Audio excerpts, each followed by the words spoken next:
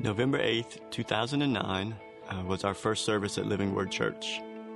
My wife and I had been attending another church in town for a little over 6 years, and we'd been feeling for a couple of years that the Lord was changing the direction of our life. I'd felt a call in my life to be a pastor. We just felt like the season at that church was coming to an end, but it was a difficult decision for us. I felt a calling from God on my life to be the pastor of a church. Didn't know how that was going to happen, how it was going to unfold, but we just really felt in our heart that we needed to leave the church that we were at. But it was hard. I think up to that point in our life, up to that point in our marriage, it was probably one of the most challenging decisions we've ever had to make.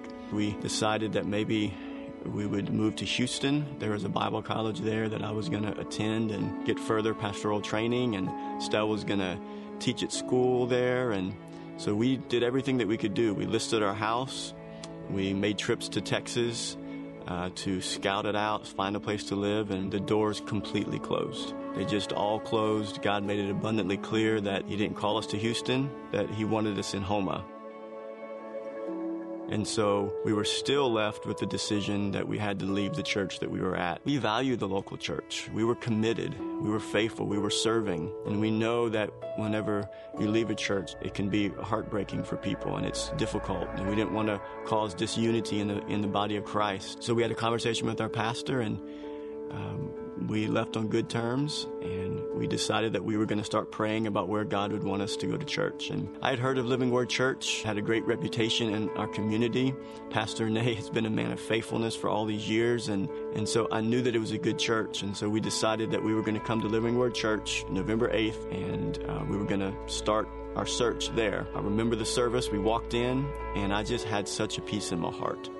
From the very beginning of the service, during the worship, I just couldn't quit smiling, couldn't quit laughing. Estelle, she's crying, she's emotional about what's going on, and doesn't know why we're at Living Word and what is God doing. But I just knew in my heart this is where we needed to be. One of the things that was attractive to us about Living Word on that day was Ronnie Matheny was in town, and he was sharing like he normally does about the work that was going on in Kenya. It just really stuck out to me that Living Word was a church that supported missions, that supported the gospel being spread. That's something I wanted to be a part of. And so we just committed. I told Estelle, I said, we're scratching the plan. I'm not going to visit any other church. I just believe this is where God wants us. And so we just started attending. Started living life. We started doing the ordinary things that you do in life. We were raising our kids. Joel was 3 years old. Eliana was 2. We just started serving. And not too long after, we got involved in a life group. I think about a year into coming to Living Word, Vern approached us and asked us if we wanted to lead the young adult ministry. We believed that God wants you to serve in the local church. And so this was an opportunity the Lord presented to us, and so we said yes, and we just kept doing those ordinary things, serving in the local church, raising our family, trying to be what God wants us to be at Living Word.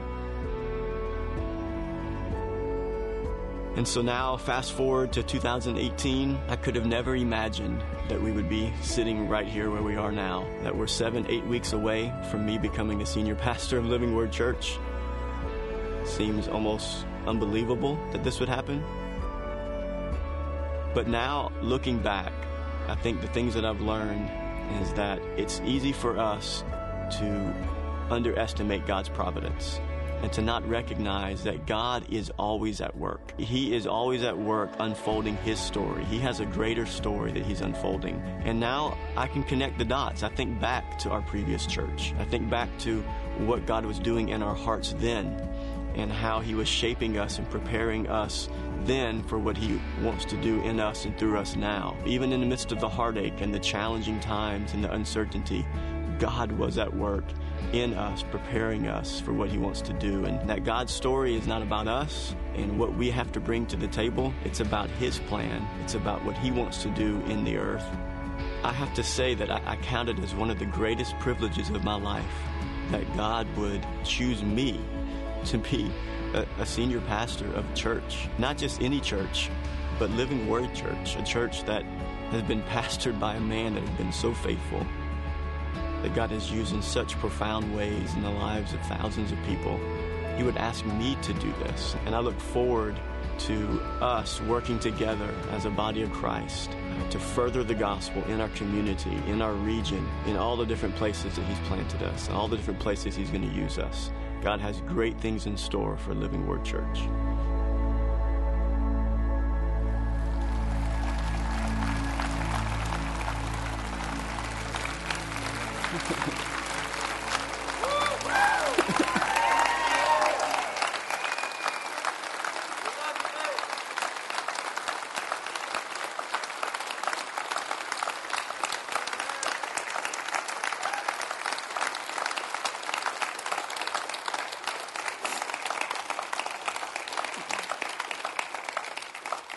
You can be seated.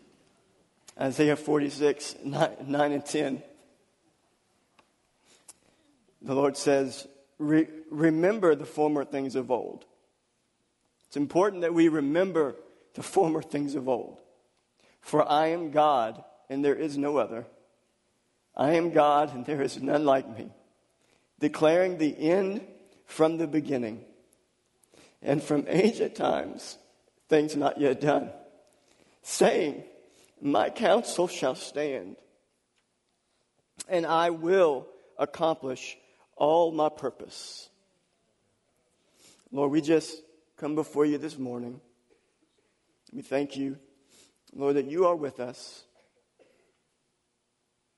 We thank you, Lord, that this is your service, this is your day. Thank you, Lord, that you have a word that you want to share with us. Lord, we believe that your word is true, that your counsel shall stand, and that you will accomplish all of your purposes. And so, Lord, we surrender to you this morning, and we thank you for what you're going to speak to us. Lord, we will give you all the glory and the honor for it. In Jesus' name we pray. Amen. I need a Kleenex. I can't see.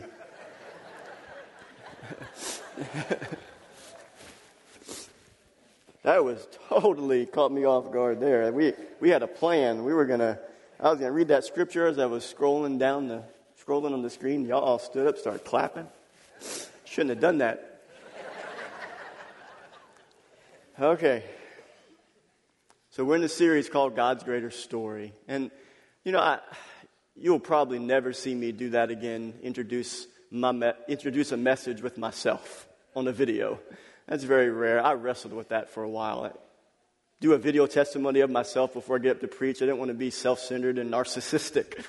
But I felt like two things were important. You guys needed to know our story some more. You don't really know me very well, right? You get to hear me preach occasionally from the pulpit, and some of you are closer to me than others, and that's just the nature of our size church. But I felt like it was important for you guys to hear our story and hear how God brought us here. Estelle didn't know that we were shooting that video.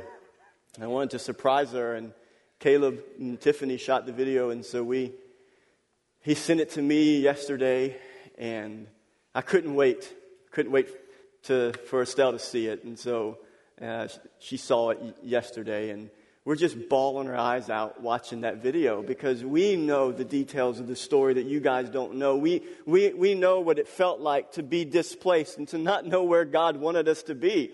It was difficult. Anytime you leave a church, there are hurt relationships that take place, and we didn't want to hurt our brothers and sisters in Christ. And so we stayed there for 6 years because we knew that God had called us there, and until He opened another door, we weren't going to move. And so we just wanted you to hear how God providentially brought us here. And I could have never imagined in a million years that Pastor Renee would have said last week he's leaving on March 4th. Like, are you kidding me? Like, you guys think this is quick. Well, hey, he just told us in June of 17 that he was leaving in 18. Why so quick? Well, what you guys don't know is that this has been a 3.5 to 4 year journey. And he approached me in 2014 about this. And so this has not been a night and day thing. He has taken his time to mentor me, to spend time with me, and I've been waiting on him to give me a date so we could move forward, so I could begin to lead the staff, and so I could begin to preach more, and so. But he has been so gracious and been so good, and been a great leader, a great pastor. You should be proud of your pastor and how he has handled this.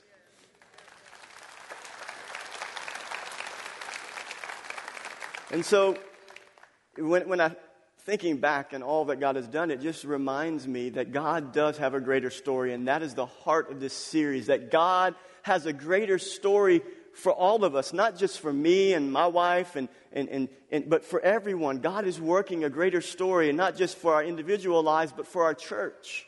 And so what we're doing in this series is we are looking at Old Testament characters, and we are seeing how God invites them into His greater story and says, hey, come and look what I'm doing over here, and come be a part of what I'm doing.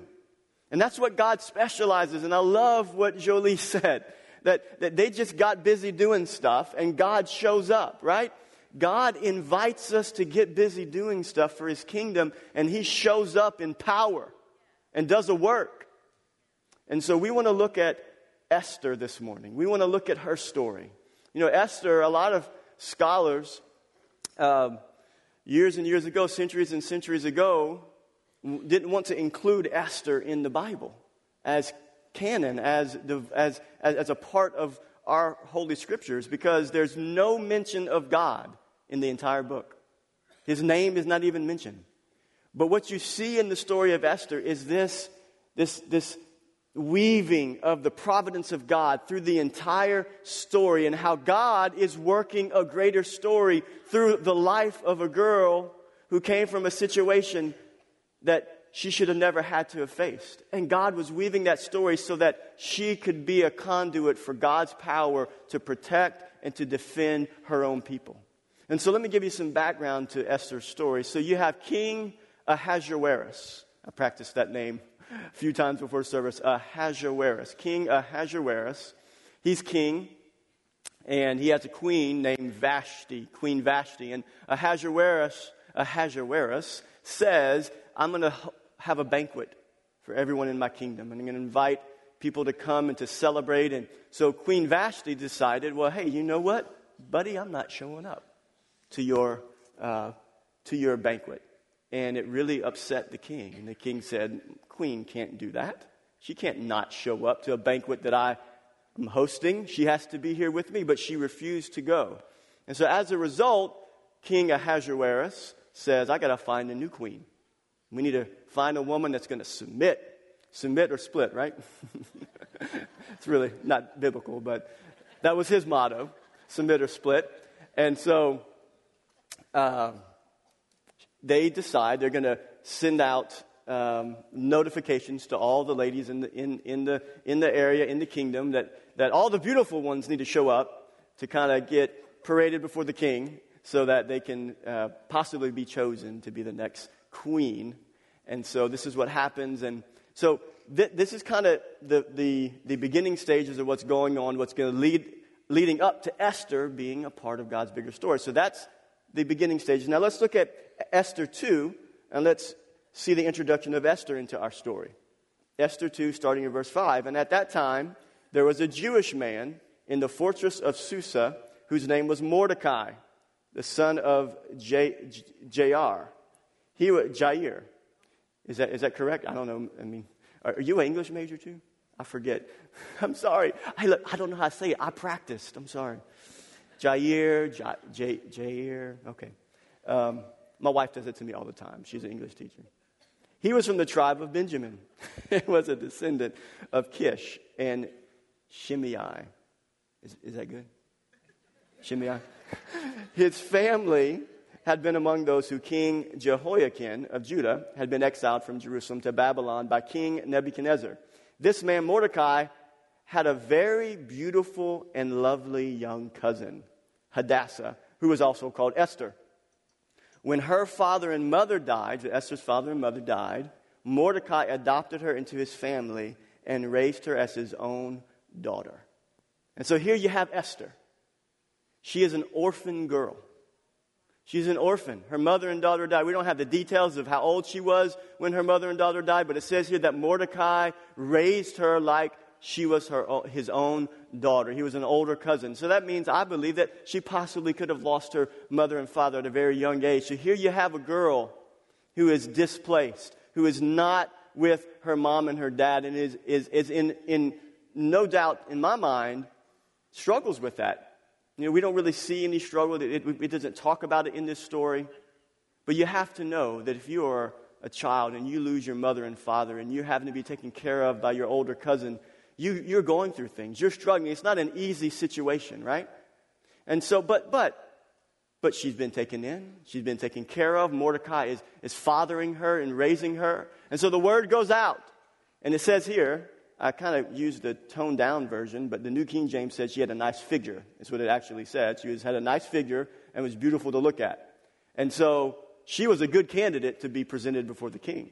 And so they scooped her up real quick, brought her before the king. The king, I don't know how it worked. Really don't have any much details as to what was the deciding factor, but he chose Esther to be queen.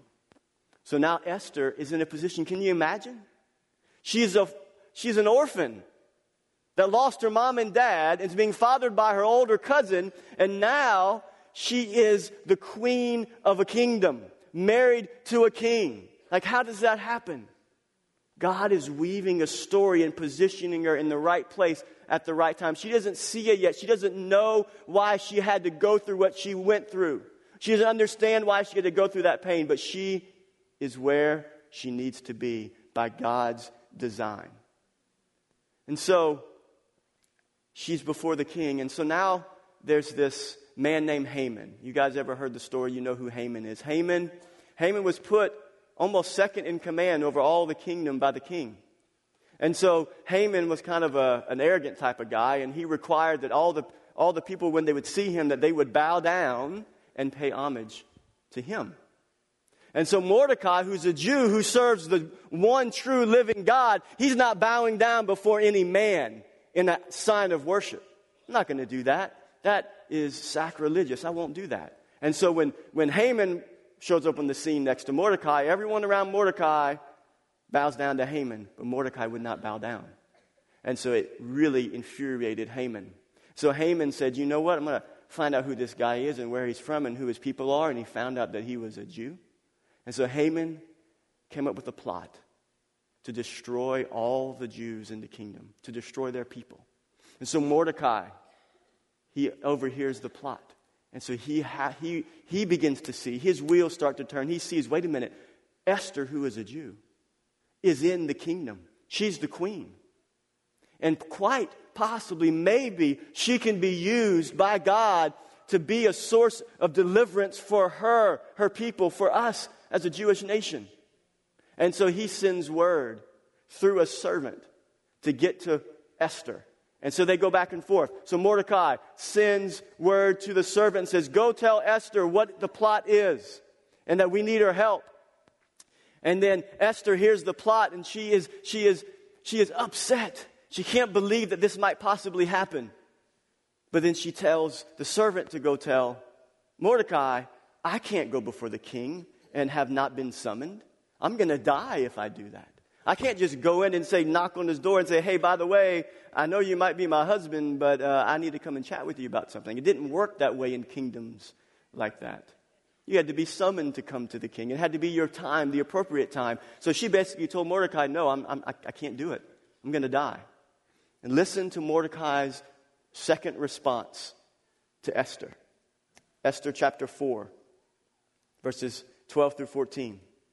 And they told Mordecai what Esther had said. Then Mordecai told them to reply to Esther, do not think to yourself that in the king's palace you will escape any more than all the other Jews. For if you keep silent at this time, relief and deliverance will rise for the Jews from another place. But you and your father's house will perish. And who knows whether you have not come to the kingdom for such a time as this. So Mordecai tried to get her to lift her eyes up and to see a bigger, a greater story. And so what we want to do is we want to learn, as we did last week, we want to learn what are some things we can learn from the life of Esther and from Mordecai's response to Esther's fear.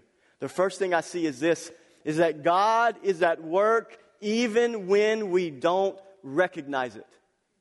And that's what I want to tell you.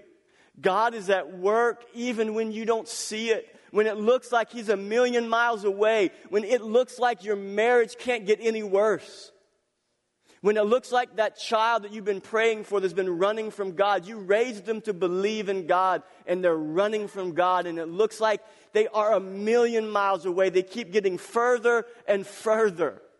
God is still at work. He is at work in ways we cannot see. Esther had no idea what was going on in her life. She could have been thinking, why God? Why me? Why would I have to experience both of my parents dying? And it's difficult enough to just have the loss of one of your parents. But she had both that died. Both parents died. I mean, what's going on with her life? Why is this happening? And clearly, surely, she questioned. And I feel like there's some of you here this morning, you question, you wonder, why? Like, God, why did this happen? Why did this have to happen in my life, to my loved ones, to my friends? And I just want to encourage you that God is at work even when we don't recognize it. In difficult times, this is hard for us to believe in difficult times, because when we're in challenging times, what is it that we see when we're in challenging times? It's all we see is our problems. All we see is the difficulty. All we see is the pain. And all we feel is the heartache and the struggle. But we need to be reminded through the story of Esther that God is not separate from us when we're going through difficulties. He is right there with us. He's in the fire. He is the fourth man in the fire with us. You believe that? The fourth man in the fire with us. You know, God doesn't say that we will not go through fire. God doesn't say that we're going to be exempt from suffering. But God tells us He will be in the fire with us. And we may suffer. We will suffer. All the apostles, except John the Revelator, were martyred for their faith. They suffered greatly for the gospel that we teach and preach and spread. It cost them their life, the cost of discipleship. But God never leaves us and never forsakes us, even in the middle of our suffering. And another thing that I think about in this first point is that God is at work also in the ordinary things. Not just the difficult times. He's at work during the ordinary times. He is always at work, even when we don't recognize it, just the ordinary times. The times that we would overlook and recognize that God's at work. What are some ways in which we do ordinary things that God works through us? It's husbands, it's wives, fathers, mothers, as doctors, as lawyers, as friends, as neighbors, as co-workers, as citizens in our community. You know, just think about all the daily things that you do. You spend time with your spouse, and you pray with your kids, and you wake them up for school, and you got to drag them out of the bed because they're half asleep and they don't want to go to school because it's freezing cold in the morning, right? And you're just in this seems like a rat race, doing all these things, these routines over and over and over again. Joel, I think, has had basketball practice every day of the week this week. Is his coach here this evening? I mean, every day of the week, and it's just like, my goodness. But you know what? That's the ordinary things, right? God is at work. Brother Freddie called me the other day and really encouraged me.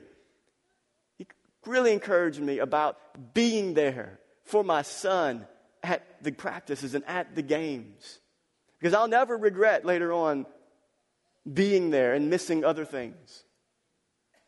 And so I'm doing ministry while I'm at my son's game, because when he looks up at that stand and he sees his daddy looking down at him, it's ministering to his soul.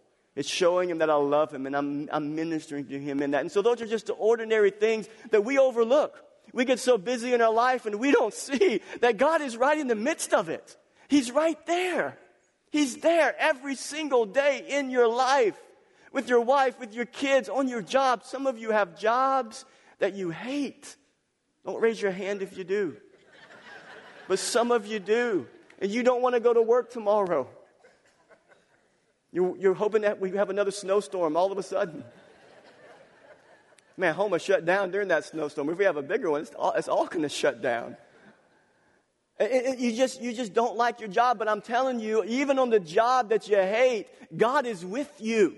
How do you know God's with you? If you're a believer in Jesus Christ, The Holy Spirit of God dwells on the inside of you. So when you walk on that job, you know who's walking on that job? God is walking on that job. I mean, you're not God. God in you is walking on that job. And God wants to go to work in the midst of that, in the midst of your life, in the demonstration of your godly work ethic, in the demonstration of your submissive attitude. All of that is the ways in which God works in our lives in ordinary ways. He works in our lives in the midst of struggles and pain.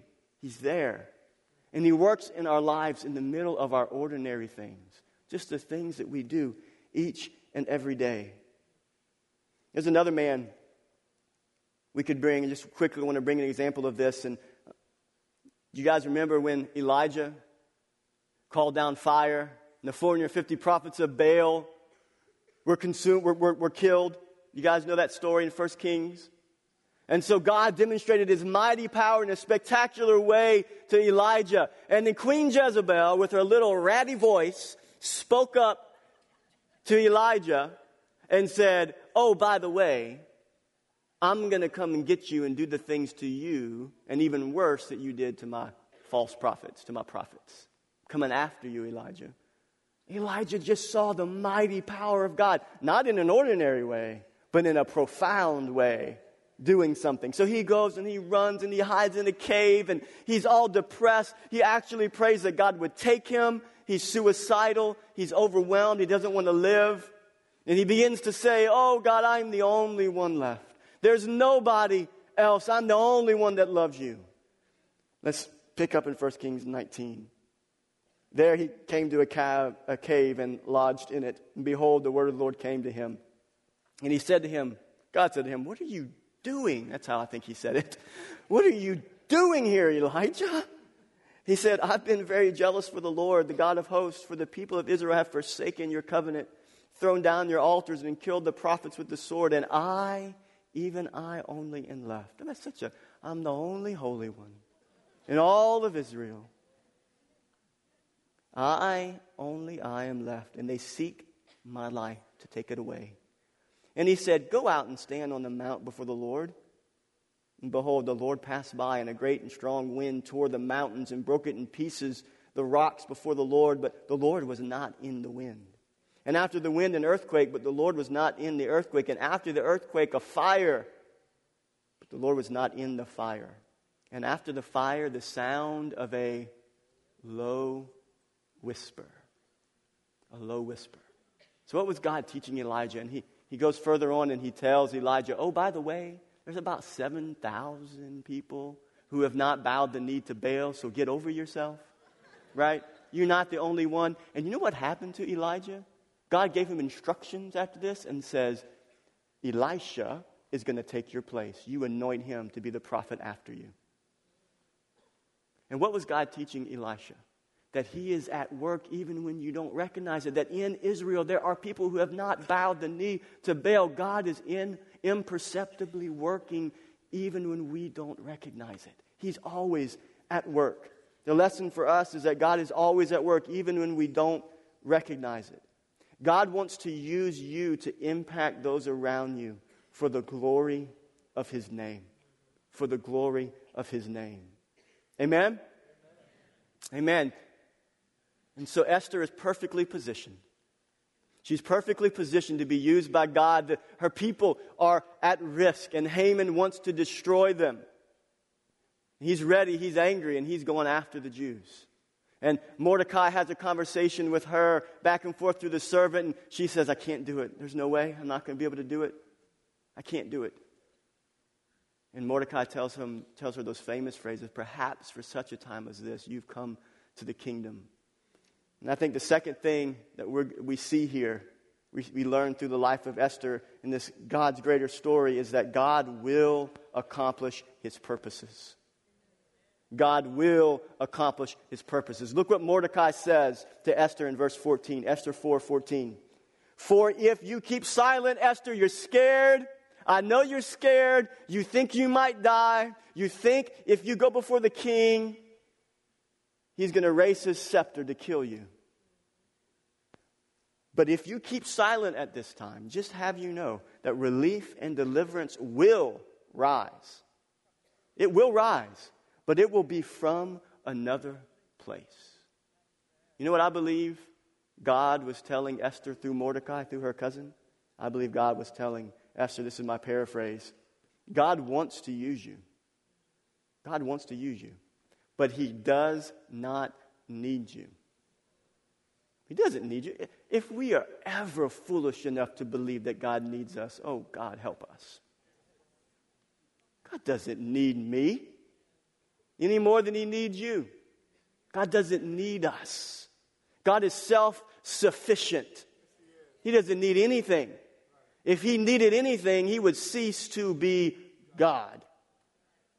He's self-sufficient. I believe He was saying to Esther, God wants to use you, but He doesn't need you. Can you put that back up there? My paraphrase. God wants to use you, but He doesn't need you. He will accomplish His purposes with or without you. And that's the truth. God will accomplish His purposes with or without you. And that's what I believe God was trying to communicate to Esther through Mordecai. Hey, God's going to deliver His people. Why? Because of covenant. He had a covenant promise with Abraham that He was going to take care of His people. And whether Esther ever did anything, God was going to find another way to deliver His people. But what was God saying? Esther, I want you to be a part. I want to use you to be a part of my greater story. And the point of all of this is that it's not about us. It's not about Esther. It's not about Mordecai. It's not about Pastor Renee. It's not about me. It's not about anybody else. It is about God. God's story is about who? It's about God. It's about Him. It's about His name being glorified. It's not about us. The story of God is centered on the work of redemption that Jesus accomplished on the cross.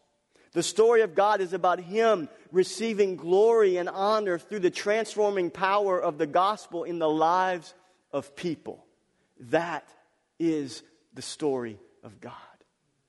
That His name would be praised. That His name would be glorified. That His name would be exalted through us, through our lives. You know, there's somebody in Scripture that I think really demonstrates for us an understanding or understood that it was not about us, and that's the Apostle Paul. He knew it wasn't about him. I want to read a couple of scriptures from the Apostle Paul, 1 Corinthians 2, 1 through 5. This is Paul speaking. He says, And I, when I came to you, brothers, I did not come proclaiming to you the testimony of God with lofty speech or wisdom. For I decided to know nothing among you except Jesus Christ and Him crucified. And I was with you in weakness and in fear and much trembling. I feel like the Apostle Paul right now in this season of my life. I am in much weakness and fear and trembling to follow in the footsteps of Rene Monet. Right? I mean, I feel the words that Paul is saying here. Really? Why, God, why couldn't you just have me go plant a church somewhere? Or why couldn't you have me plant a church that's really been struggling and there's nobody there? I mean, I can gladly, to where if it fails, hey, well, it's already going down the hill. I mean, that's the easier route. But you know what? It's not about me or my wishes or my desires or what I would like. And I can honestly say, you can take this to the bank. If I had to choose, if God said, Ben Buffkin, choose your path to senior pastorship, I would not choose this. But I am. I would not choose it for the reasons I'm just saying. 38 and a half years of faithfulness, I got to follow that man? I'm just going to be being real with you. Didn't plan on saying all that, so let's keep reading here.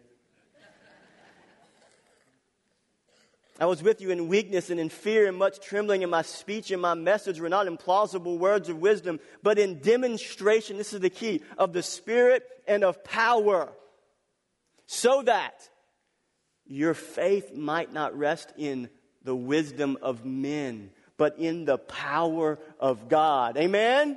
That's the key. Paul got it. Paul got it. 2 Corinthians, if you go on, 2 Corinthians 4. Therefore, having this ministry by the mercy of God, we do not lose heart, but we have renounced disgraceful, underhanded ways. We refuse to practice cunning or to tamper with God's word, but by the open statement of the truth, we would commend ourselves to everyone's conscience in the sight of God. And even if our gospel is veiled, it is veiled to those who are perishing. In their case, the God of this world has blinded the minds of the unbelievers to keep them from seeing the light of the gospel of the glory of Christ, who is the image of God. Key verse, for what we proclaim is not ourselves. It's not about us. God will accomplish His purposes. It is His purposes that He is after. It's the glory of His name. It's not about any individual. We do not proclaim ourselves, but Jesus Christ as Lord, with ourselves as your servants for Jesus' sake. Amen? But do you want to know the irony of all of this? The beauty of all of this is the next two verses in 2 Corinthians 4. For God, who said, let light shine out of darkness, has shone in our hearts to give the light of the knowledge of the glory of God in the face of Jesus Christ. This is so beautiful. But we have this treasure. What treasure? The gospel of Jesus Christ, the glory of God in the face of Jesus Christ. We have that treasure. Where's that treasure found? Say it with me. Jars of clay. We have that treasure. The treasure that it would be worth selling your field to buy that treasure. That treasure that you can do nothing to earn it or nothing to deserve it. That treasure. God says, you know what? I'm going to take that treasure and I'm going to put it in jars of clay. Frail human vessels who are weak, who are disobedient, who have pain and suffering and trials and sickness. I'm putting that treasure in them. And why does He do that? To show. He wants to demonstrate something.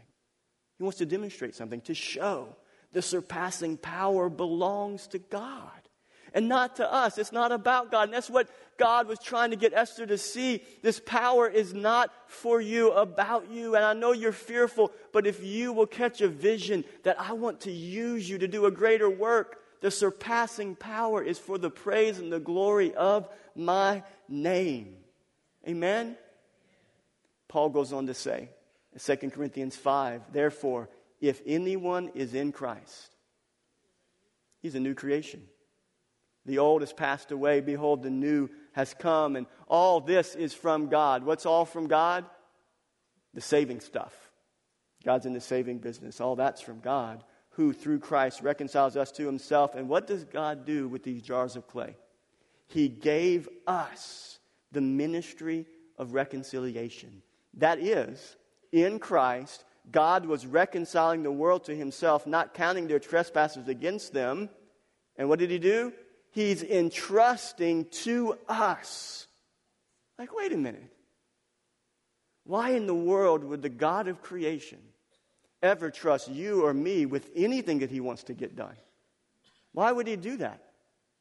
I mean, I know myself. And you know yourself better than anyone does. Maybe your spouse might. I think my wife knows me more than I know myself. But why would God say, hey, I'm going to entrust you with this precious treasure of the good news of Jesus Christ. And I want you to be a minister of reconciliation. What does He want you to do? Therefore, we are ambassadors for Christ. God, I just came out of my shoes when I read this a couple of days ago. God making His appeal through us. That's what He wants us to do, to make His appeal. He wants to appeal to a lost and a dying world through you. Through you. Through your mouth. Through a mouth that can still lie. Through a mouth that can be dishonest. Through a mouth that can be a gossip. Through a mouth that can say and communicate things that don't line up with what is right and true. God wants to use that mouth, unholy lips. He wants to use your lips Your lips, my lips. Lips that don't deserve to be a mouthpiece for God. God wants to speak through you. And this is what the gospel is all about. This is why whenever somebody comes to salvation through your testimony, it's got to be the glory and power of God that does it. Because we're weak and we're frail and we don't know all the right things to say. And we get it confused and we misquote the scriptures. And we mess up our testimony sometimes, right? You guys ever done that? I mean, I've done it. Working, sweating in an attic at 110 degrees in August. Getting mad at people. And they know I'm a Christian. We mess it up, but God still says, because your sins are forgiven. Because you are the righteousness of God in Christ Jesus. Because you are my child, I'm going to entrust to you the greatest treasure that has ever been heard of and seen in all of human history, the treasure of the gospel of Jesus Christ. I'm going to entrust it to you and ask you to open your mouth so you can speak in the ordinary places that he plants you and sends you. It's the beauty of the gospel. God making his appeal through us. We implore you on behalf of Christ, be reconciled to God. So this leads us to our final point, final lesson we learn from the story of Esther. That next phrase that Mordecai had told to Esther was this. He says, and who knows whether you have not come to the kingdom for such a time as this. Who knows? Perhaps, maybe, God has you right where he needs you. And I want to remind you of that. Perhaps God has you right where he wants you and needs you for the praise and the glory of his name. So the third thing I see in this is that God invites us to play a part in his story. That's what that was right there. That was God's divine invitation to Esther to say, hey, sign up, Esther, to be a part of my greater story. Who knows? Perhaps I've got you right where I want you. I want to show you something, demonstrate something to you. Use this as an example.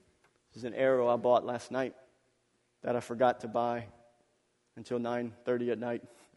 I'm watching TV with Estelle. I don't know what we were watching. And I got to go buy this for Sunday. This is an arrow. And this is what I believe God wants us to be. This is what we are. We're arrows in the hands of God. We're arrows. We are his arrows. We are his arrows individually. I'm an arrow and you're an arrow. But collectively, we're an arrow. And what God wants to do is God wants to put our lives and the life of our church in his bow. And he wants to put it in and he wants to anchor it and aim it and thrust it into the world. Josh and Jolie in India, the arrow sent out to India to impact the nations for the sake of the gospel and the glory of his name.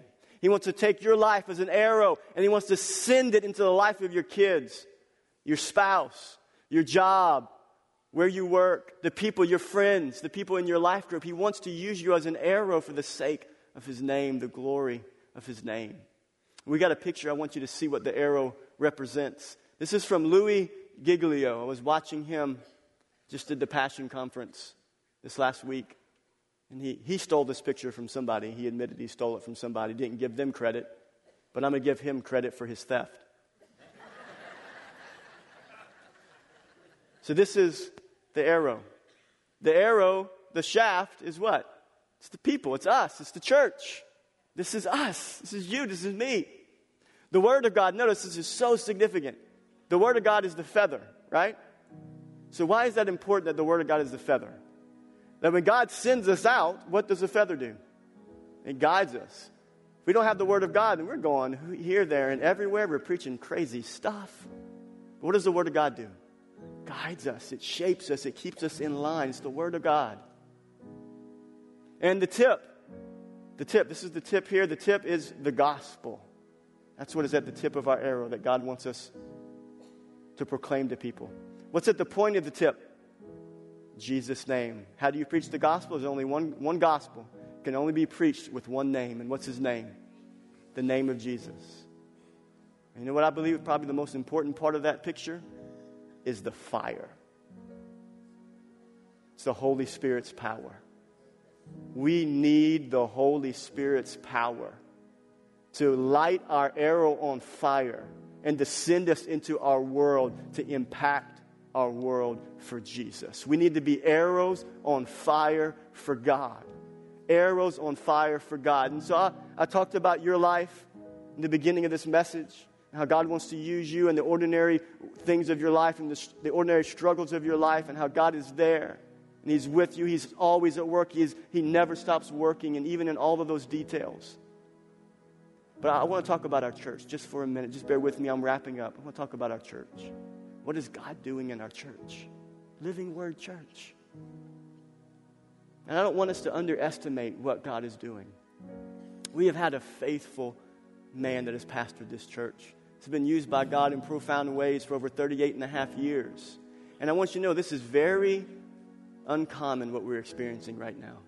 There are many of you here who have been a part of churches where a pastor leaves suddenly, and all of a sudden you have another pastor that comes in, and you're just kind of left in the whirlwind, and you don't know, well, why did that other brother leave, and why do I have a new pastor? And it's not very common to have a pastor that stays and has been here. And for some of you, you don't know what it's like to not have the pastor that you first got saved under. You don't know what it's like to be in a transition. And so I think there's really two different types of categories here. This is so significant in the history of our church, in the history of our community. And so I don't want us to underestimate that, to overlook it, and to see. So what are we looking for in all of that? We're looking for what God is doing. And I believe that what God is doing is what the heart of this series is all about, that God is writing a greater story, that there are greater days ahead for Living Word Church. This is not the beginning of the end of Living Word Church. I say this, I've said this quite a few times in the middle of this process to encourage myself and encourage others, is that if God would prepare for the future of the church, do you believe that God would prepare the future of this church so that it would fail? Do you believe that God would prepare for the future of the church so that we would just kind of coast and not really be impactful for the kingdom? I don't believe that that's the nature of what God does. I believe that God is preparing for the future of the church so that your kids and your grandkids can be arrows in the hand of a powerful God, and that their hearts can be lit on fire by the Holy Spirit. And so that we can send them, so that we can go, so we can be sent, we can go, and our kids can go, and our grandkids can go for generations to come. You know, there is an unfinished work of the gospel. It's not done yet. Jesus will not come back till the whole world has heard. And that's why we're called to be arrows, and that's what I believe God is positioning our church for. That's why we're here. That's what I'm here for. I'm not here to just have church. I want you to know that. You may not hear me preach until March 11th, first Sunday as your senior pastor. And I want you to know from now until then, that's what I'm here for. I'm not here just to preach messages so you can go have a better marriage or have a better life. That's not the gospel. I'm here to preach messages so that you can be an arrow on fire by the Holy Spirit to reach your world. That is what Pastor Rene has given his life to for 38 years, and that's what I'm going to give my life to. I'm going to follow in his footsteps. He has paved the way of faithfulness, of heralding the gospel message, and that's what I'm going to do. That's my calling. That's my passion. That's my drive. I want to see that as God's word is taught, that you mature in the faith, that you grow and you become a better husband, a better wife. You become all that God's called you to be effective in his kingdom. Won't you stand to your feet with me?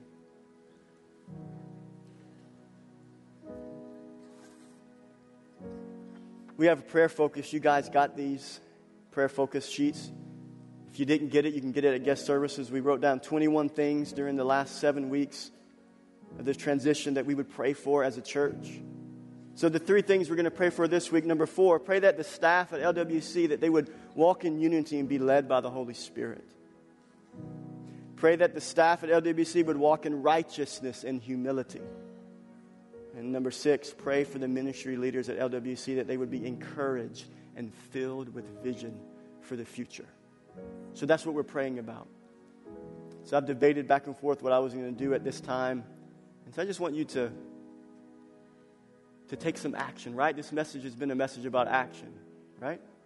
This is not a sit-down message. This is an action message. And in a symbolic way, I want us to come up front.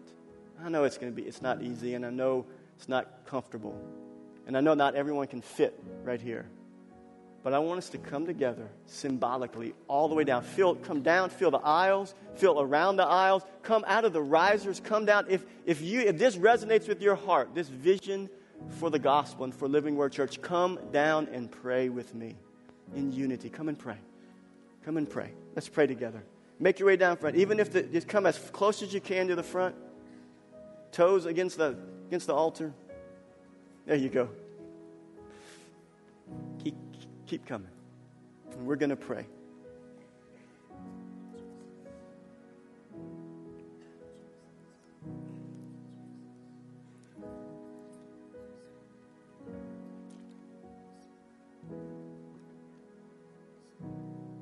Thank you. What a beautiful picture. God's children, God's people, an army of God. God's going to use in our community, in our region. Keep coming.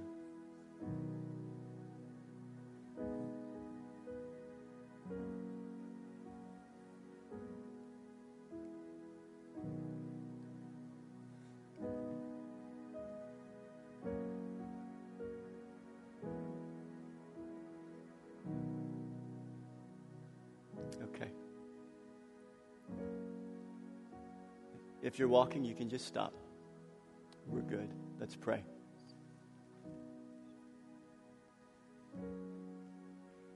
Lord, we come before you this morning. God, and we just submit ourselves to you. God, we humbly come before you and we recognize our great need for you. God, we can do nothing apart from you. We can't do anything in our own strength that will amount to any good for the gospel without your power being in us and working through us. So Lord, we submit to you as a church, as Living Word Church. God, we link arms. We unify together as a body of believers. And we ask, God, that you would move in our church. We ask, God, that you would prepare our hearts for the future. We ask, God, that you would light our arrows with your Holy Spirit. We want to be on fire for you, filled with your Spirit, ready to be used in the ordinary ways of our life. God, we want to be impactful as a church. God, we know that when a church comes together, the impact is multiplied. The impact is multiplied through hundreds and hundreds and thousands of people coming together in unity for one purpose, the purpose of the glorifying of the name of Jesus. God, I pray that that would be true of us. And so, Lord, we submit to you just a few weeks out from a changing of a season in our church. And we ask for your help. We ask for wisdom. We submit to you. You are the chief shepherd. You are the Lord of this church. God, if we're going to do anything impactful, it's going to be because of you. And so I ask that each and every one of your people here, I ask that you would stir in their hearts a passion and a desire to be used by you. Maybe some of them here this morning, they have lost that passion. They've lost it. And today, your Spirit brings it back. And they have a passion to be used by you to spread the gospel. Lord, we thank you for all you're going to do. And Lord, we commit to you right now this morning that everything that is done will be for your name and will be for your glory. Lord, we pray all these things in the name of Jesus. And everyone says, amen. Amen. Amen.